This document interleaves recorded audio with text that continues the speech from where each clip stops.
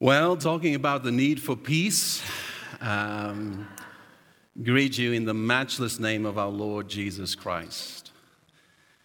There's a Aramaic word, Maranatha, which is also the name of a very good and close friend of mine growing up in my childhood. The name Maranatha captures the scripture in Revelation 22, verse 20, that says, "Come, Lord Jesus, come."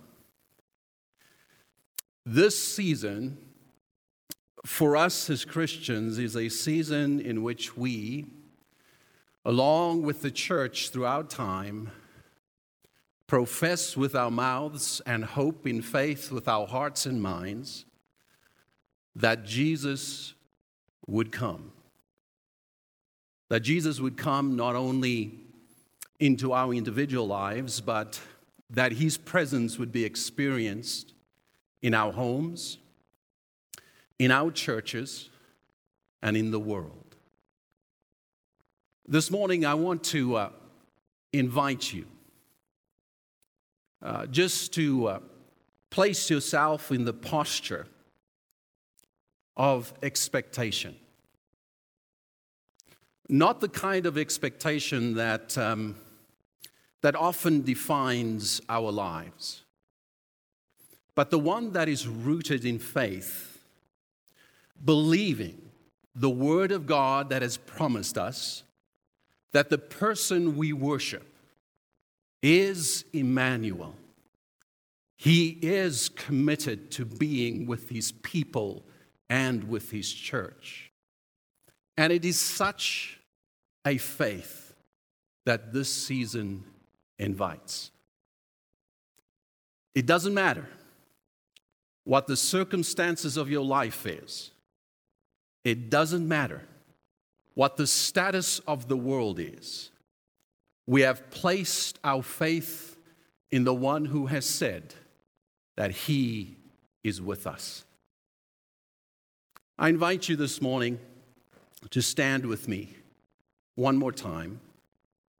I'm going to read from Luke chapter 3, verses 1 through 6.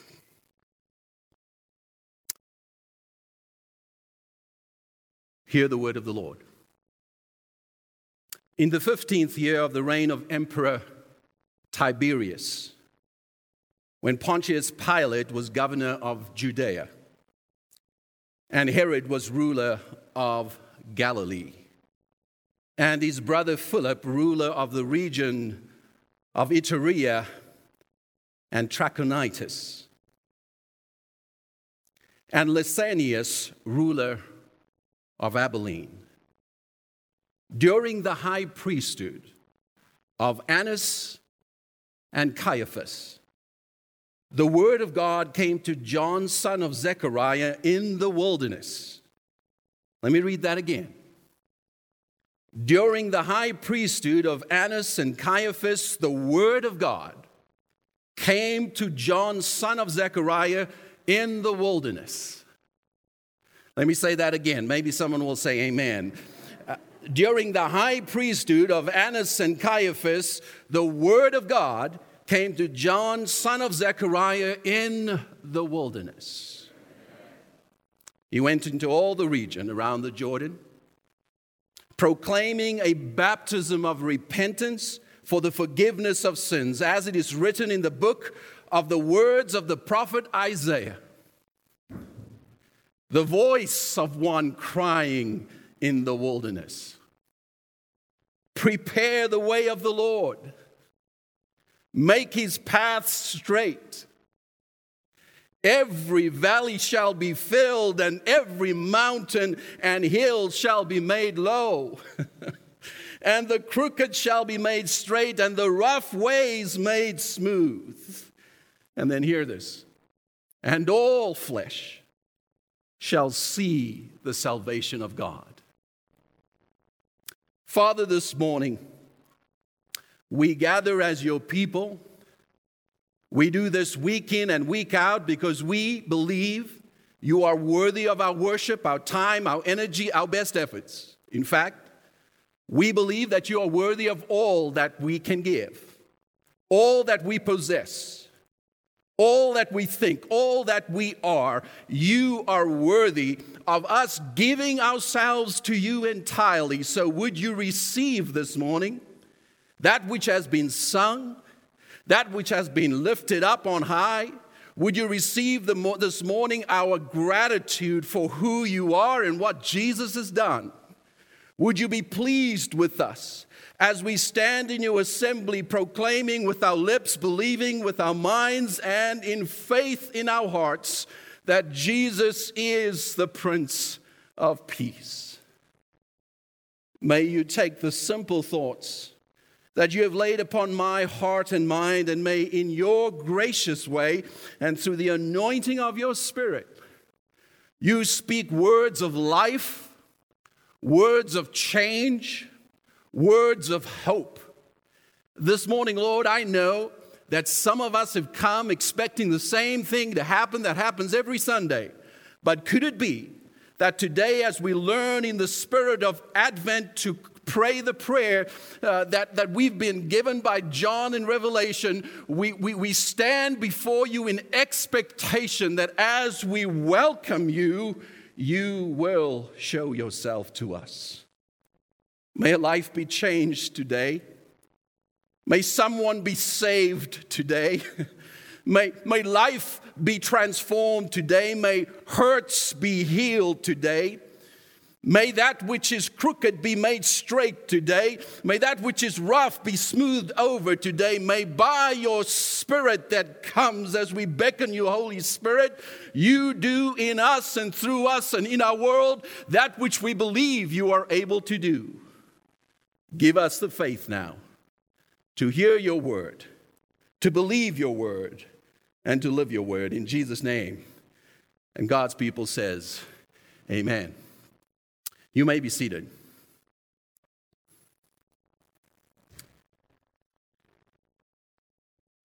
What do some of your preparations look like for Christmas? I remember growing up as a boy that I got real excited about Christmas.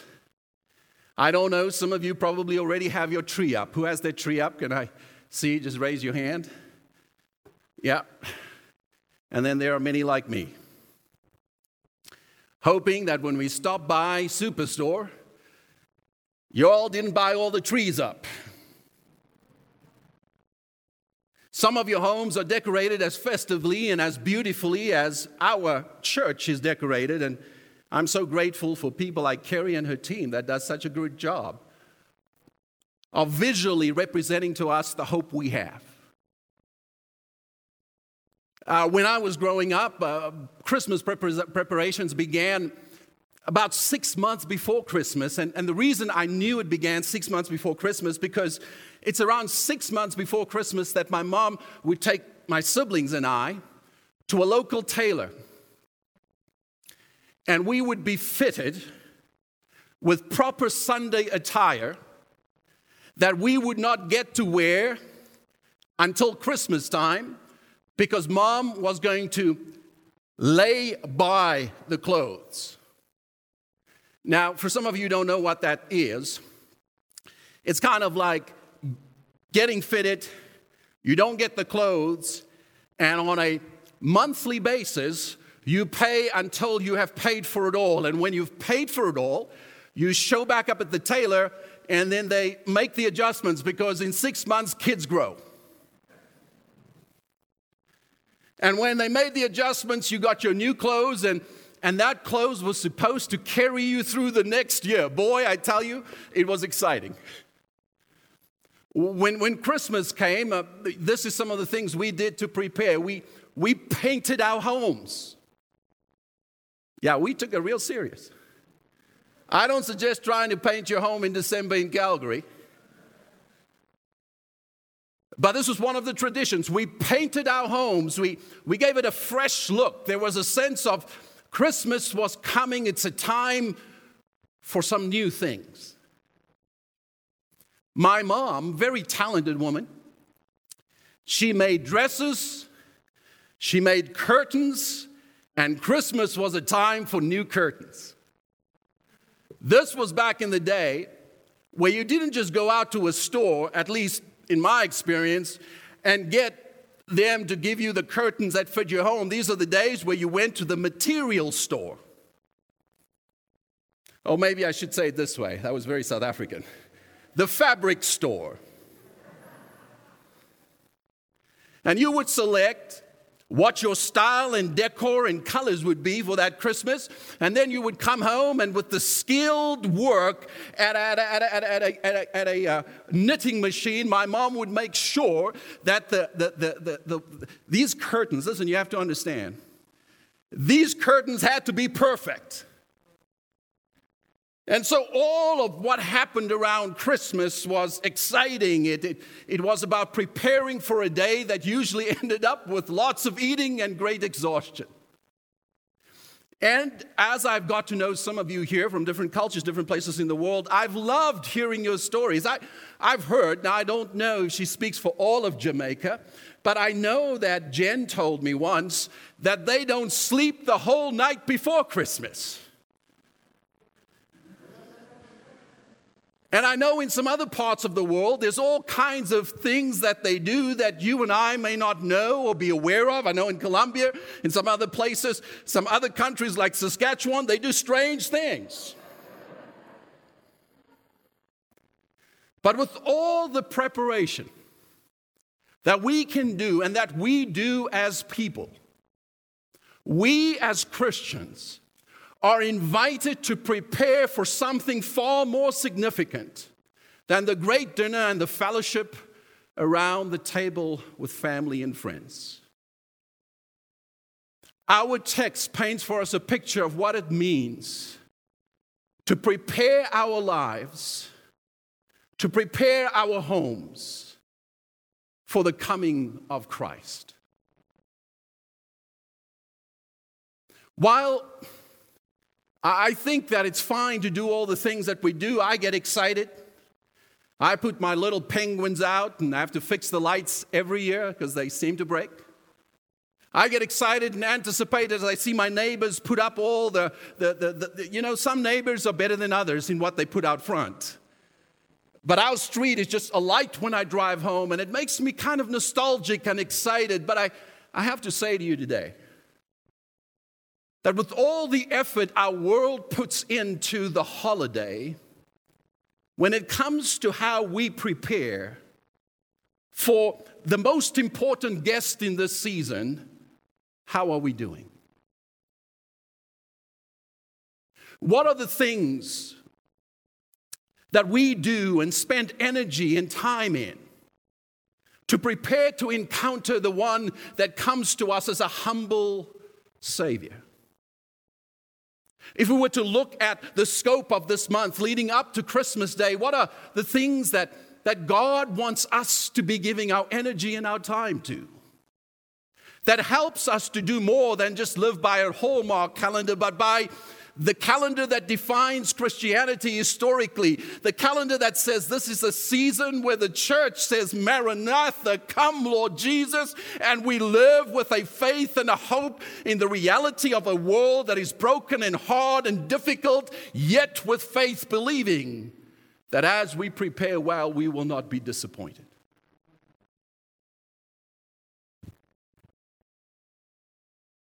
Sometimes our preparation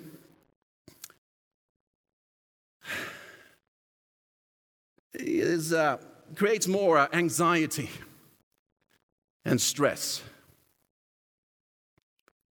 I've heard some Christians say around me, and perhaps sometimes I've felt this way, that, man, I'm excited about Christmas, but I'm also already tired.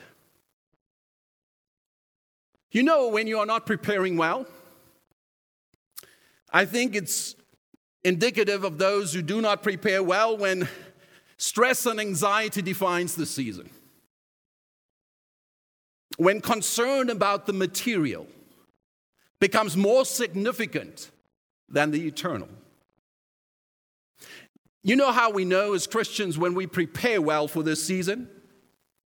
Is when we live with faith, anticipating that Christ and His presence will make a difference in us and in our world. When we begin to live a faith that anticipates that God is faithful to His promises and that he is with us even when the world seems the way it is. You know how we prepare well? According to the text. When we do and confess and let go of everything that keeps us from encountering Christ. So how does the scripture help us to do it? If you read the scripture, and I got through it without stumbling on any one of those weird words.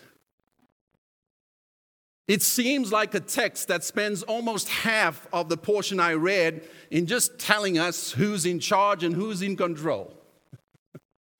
In fact, Tiberius was more ruthless than the Caesar who'd gone before him. And Herod the Great was succeeded by Antipas, his son, and Philip. And they were kind of placed in control by Rome.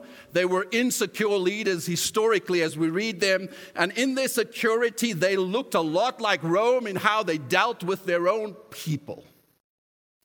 Revolutions had come, and they were quickly dealt with by the mighty and swift sword of Roman authority and power. The people of God, the devout people of God, were longing for a day that which Isaiah prophesied, of roads being made straight, of mountains being leveled, were longing to see this day, and they were waiting for a word that would tell them when that day would come. And in the midst of the reality of a desperate people longing for change and transformation and hope, the word of the Lord comes to John the Baptist in the wilderness. Now, I'm not going to share that thought. Some thoughts you should keep to yourself. But I think what we learn, if we understand how much time Luke spends in just describing the historical reality and those who are in control, he's painting for us a picture that God's promised presence does not depend upon the state of our world or even the state of our lives, but it rests in his promise, his character, and his faithfulness.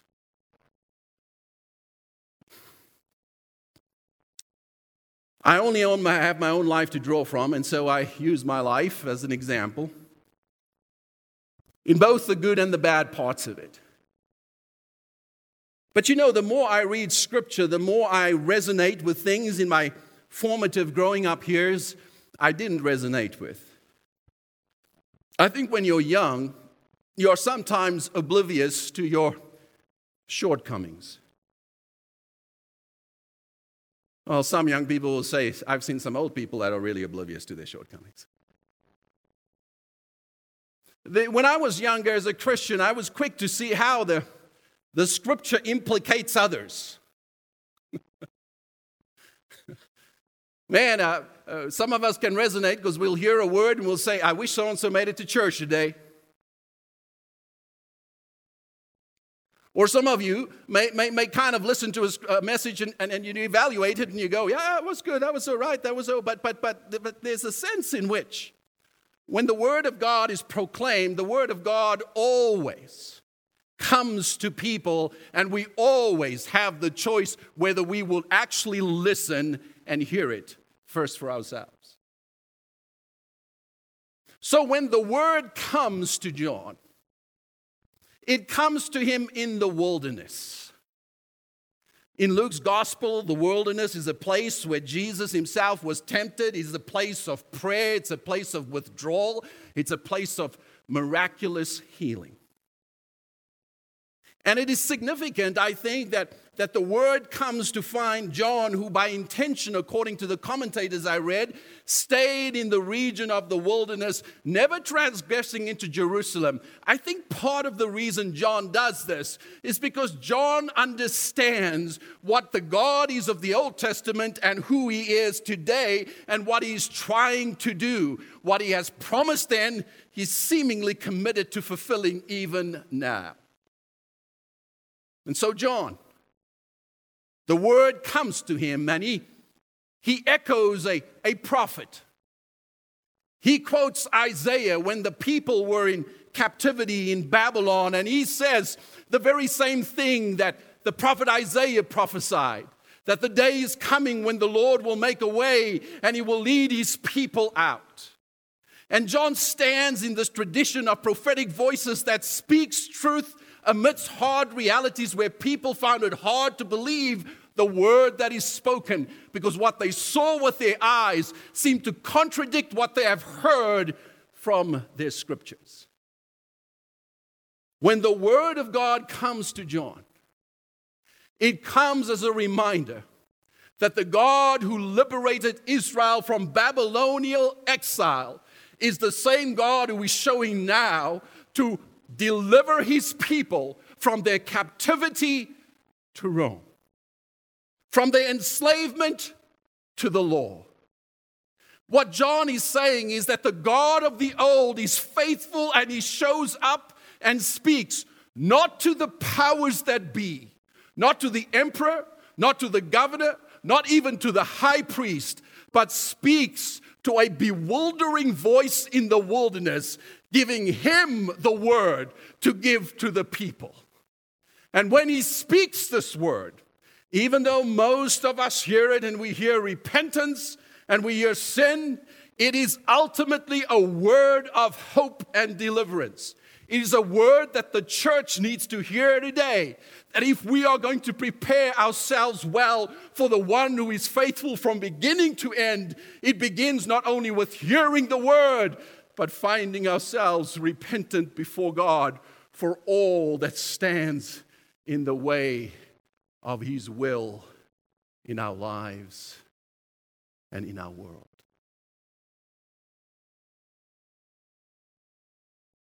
Come, Lord Jesus. Come, Lord Jesus, in to the circumstances of our life. Come, Lord Jesus, right now and speak to us about the things we need to repent of. The things that in our life keeps us distracted from the great purpose you have. Come, Lord Jesus, and may your word this morning through Pastor Stu. You know, I don't want to be a John the Baptist. I got to tell you honestly. I don't want to be a Jeremiah. You know, Jeremiah preached his whole life, no one listened. You know I want to be? A Jonah. He said 8 words in the original language and a whole city repented.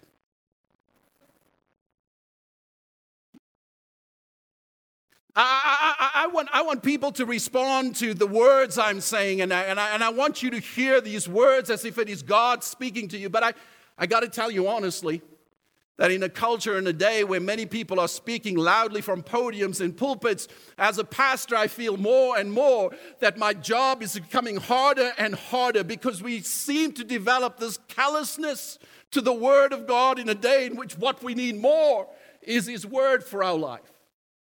And when His Word comes to us, it comes to us with honesty. It invites us to response.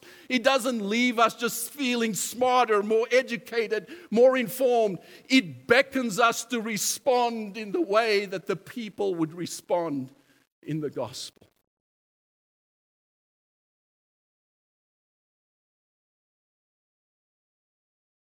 It is in the wilderness by the Jordan where God invited His people to put their feet in the water in faith and to believe that He would make a way for them through to the other end.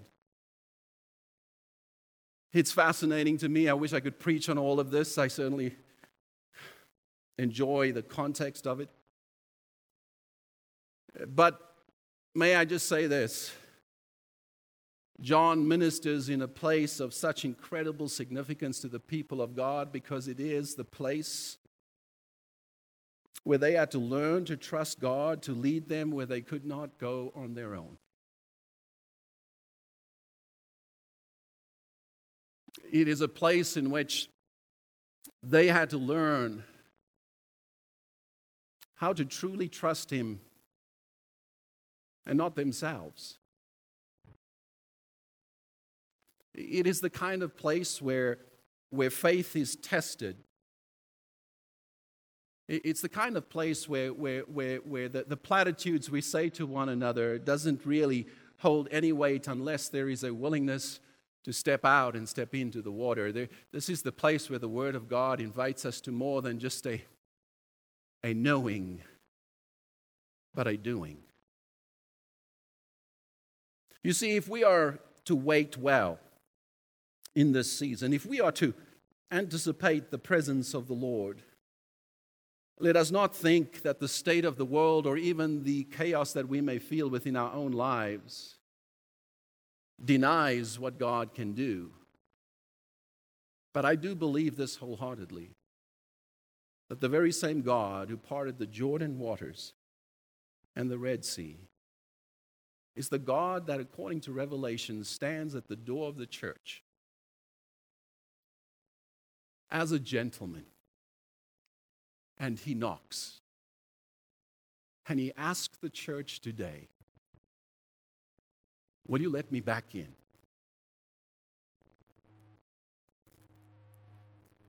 Will you let me be the center of what makes you who you are? Will you let me challenge you so that you would let go of the things that you have clung to that does not ultimately lead to life? Would you allow me to come right in? To sit down at the table with you, to hear the conversations that are being had? Would you allow me to be present? Would you allow me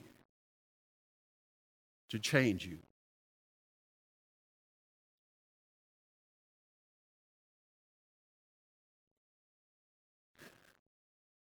The Word of God comes to John in the wilderness.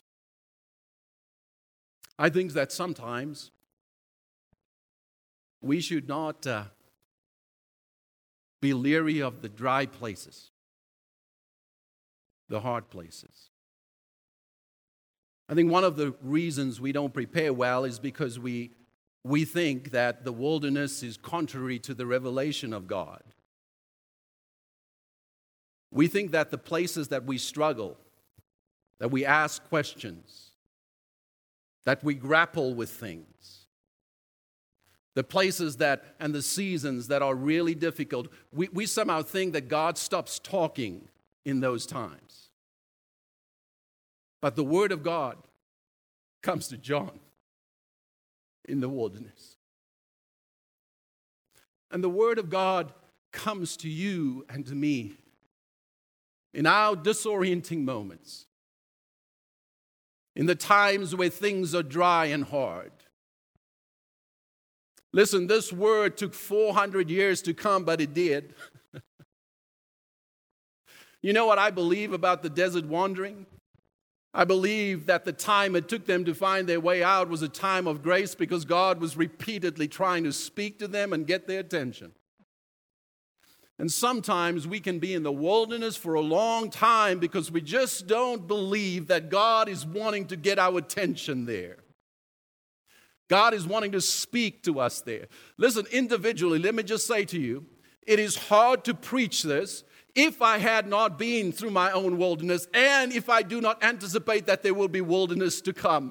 but I have proven the Lord faithful, that He is the God not only of the mountains, but of the valleys. He's the God that works with me in the seasons where it is fruitful and abundant, and in the season where it is dry and difficult. He is the God whose word is not determined by the status that I have or the world's situation and circumstance. He's the God who says, I am Emmanuel. So I cry out, Maranatha, come, Lord Jesus. Come, Lord Jesus. Come into my life and to my home. Come into my circumstances. May the season be different beyond hanging lights and drinking eggnog. Praise God for eggnog. It's so good, but not so good for you. But beyond all the festivities, I beckon the presence of God to arrest me even in the wilderness. I beckon the word of God to renew me even in the dry places. I long and I cry out with the people of Israel, come, Lord Jesus, come.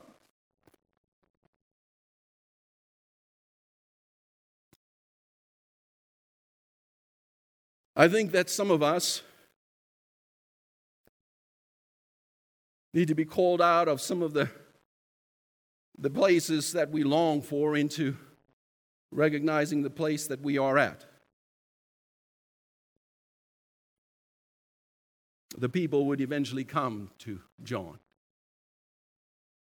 Sometimes the word that is spoken invites us to come towards the speaker.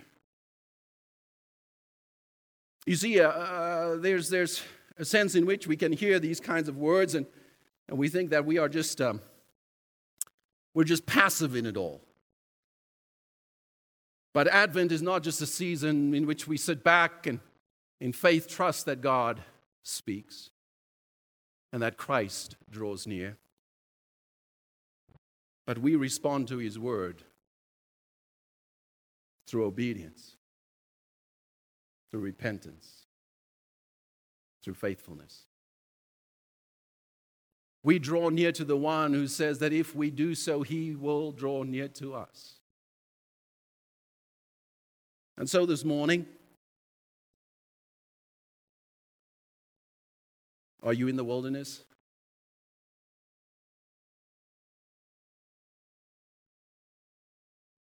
Is your soul dry?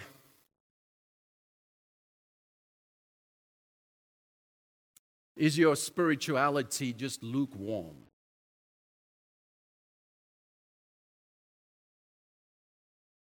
Do you find yourself not quite certain about where you're going, but yet you're longing for change?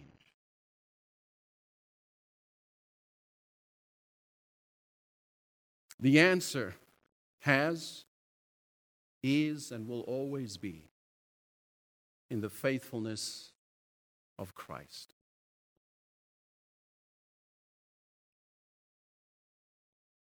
I don't know where some of us are today, but I stand before you as your pastor and to many of you a friend who desperately, longingly desires the world to be made and renewed as God had promised. But I recognize this morning that unless He is allowed to make some things straight in us, can we become the way in which He makes things straight in the world?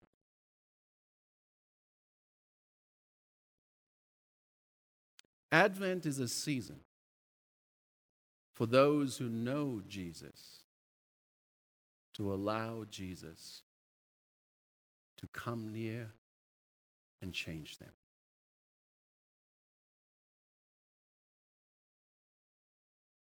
Would you bow your heads? I'm going to invite Callie to come and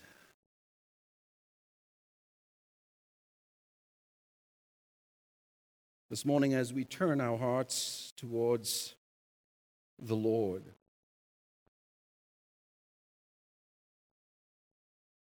We're not listening for advice for somebody else, but we are praying, Lord, lead us. Lead me. Speak to me.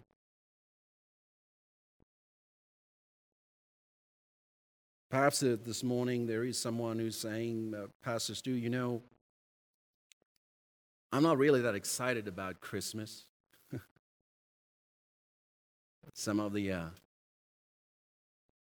excitement of the season has been lost in the heaviness of life.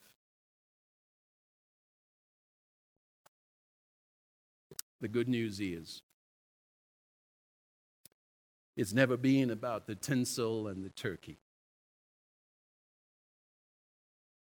It's been about the hope in Christ.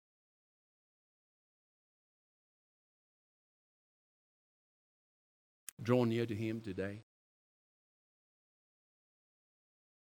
Invite His presence to lead you in repentance. Pray that if there's anything in me, Lord, that keeps your will from being accomplished, that you would have the courage, the faith, the humility to confess it to Him now.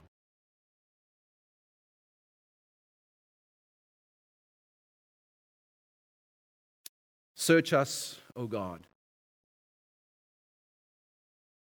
Know our thoughts.